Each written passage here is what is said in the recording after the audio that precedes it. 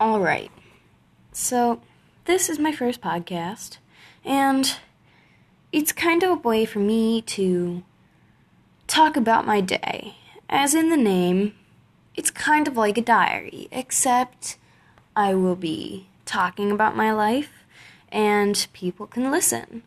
And it's a way for me to vent my feelings out.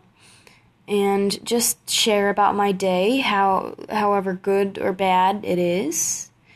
And yeah, so just so you know a little background, my name is Addie, and I'm a student.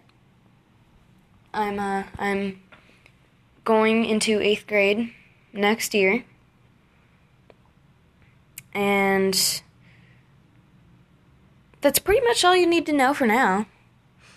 So I'll just kind of cover what happens in between the different podcasts. It might not be that frequent and probably not that continuous, but whenever I get the chance to, I'll upload.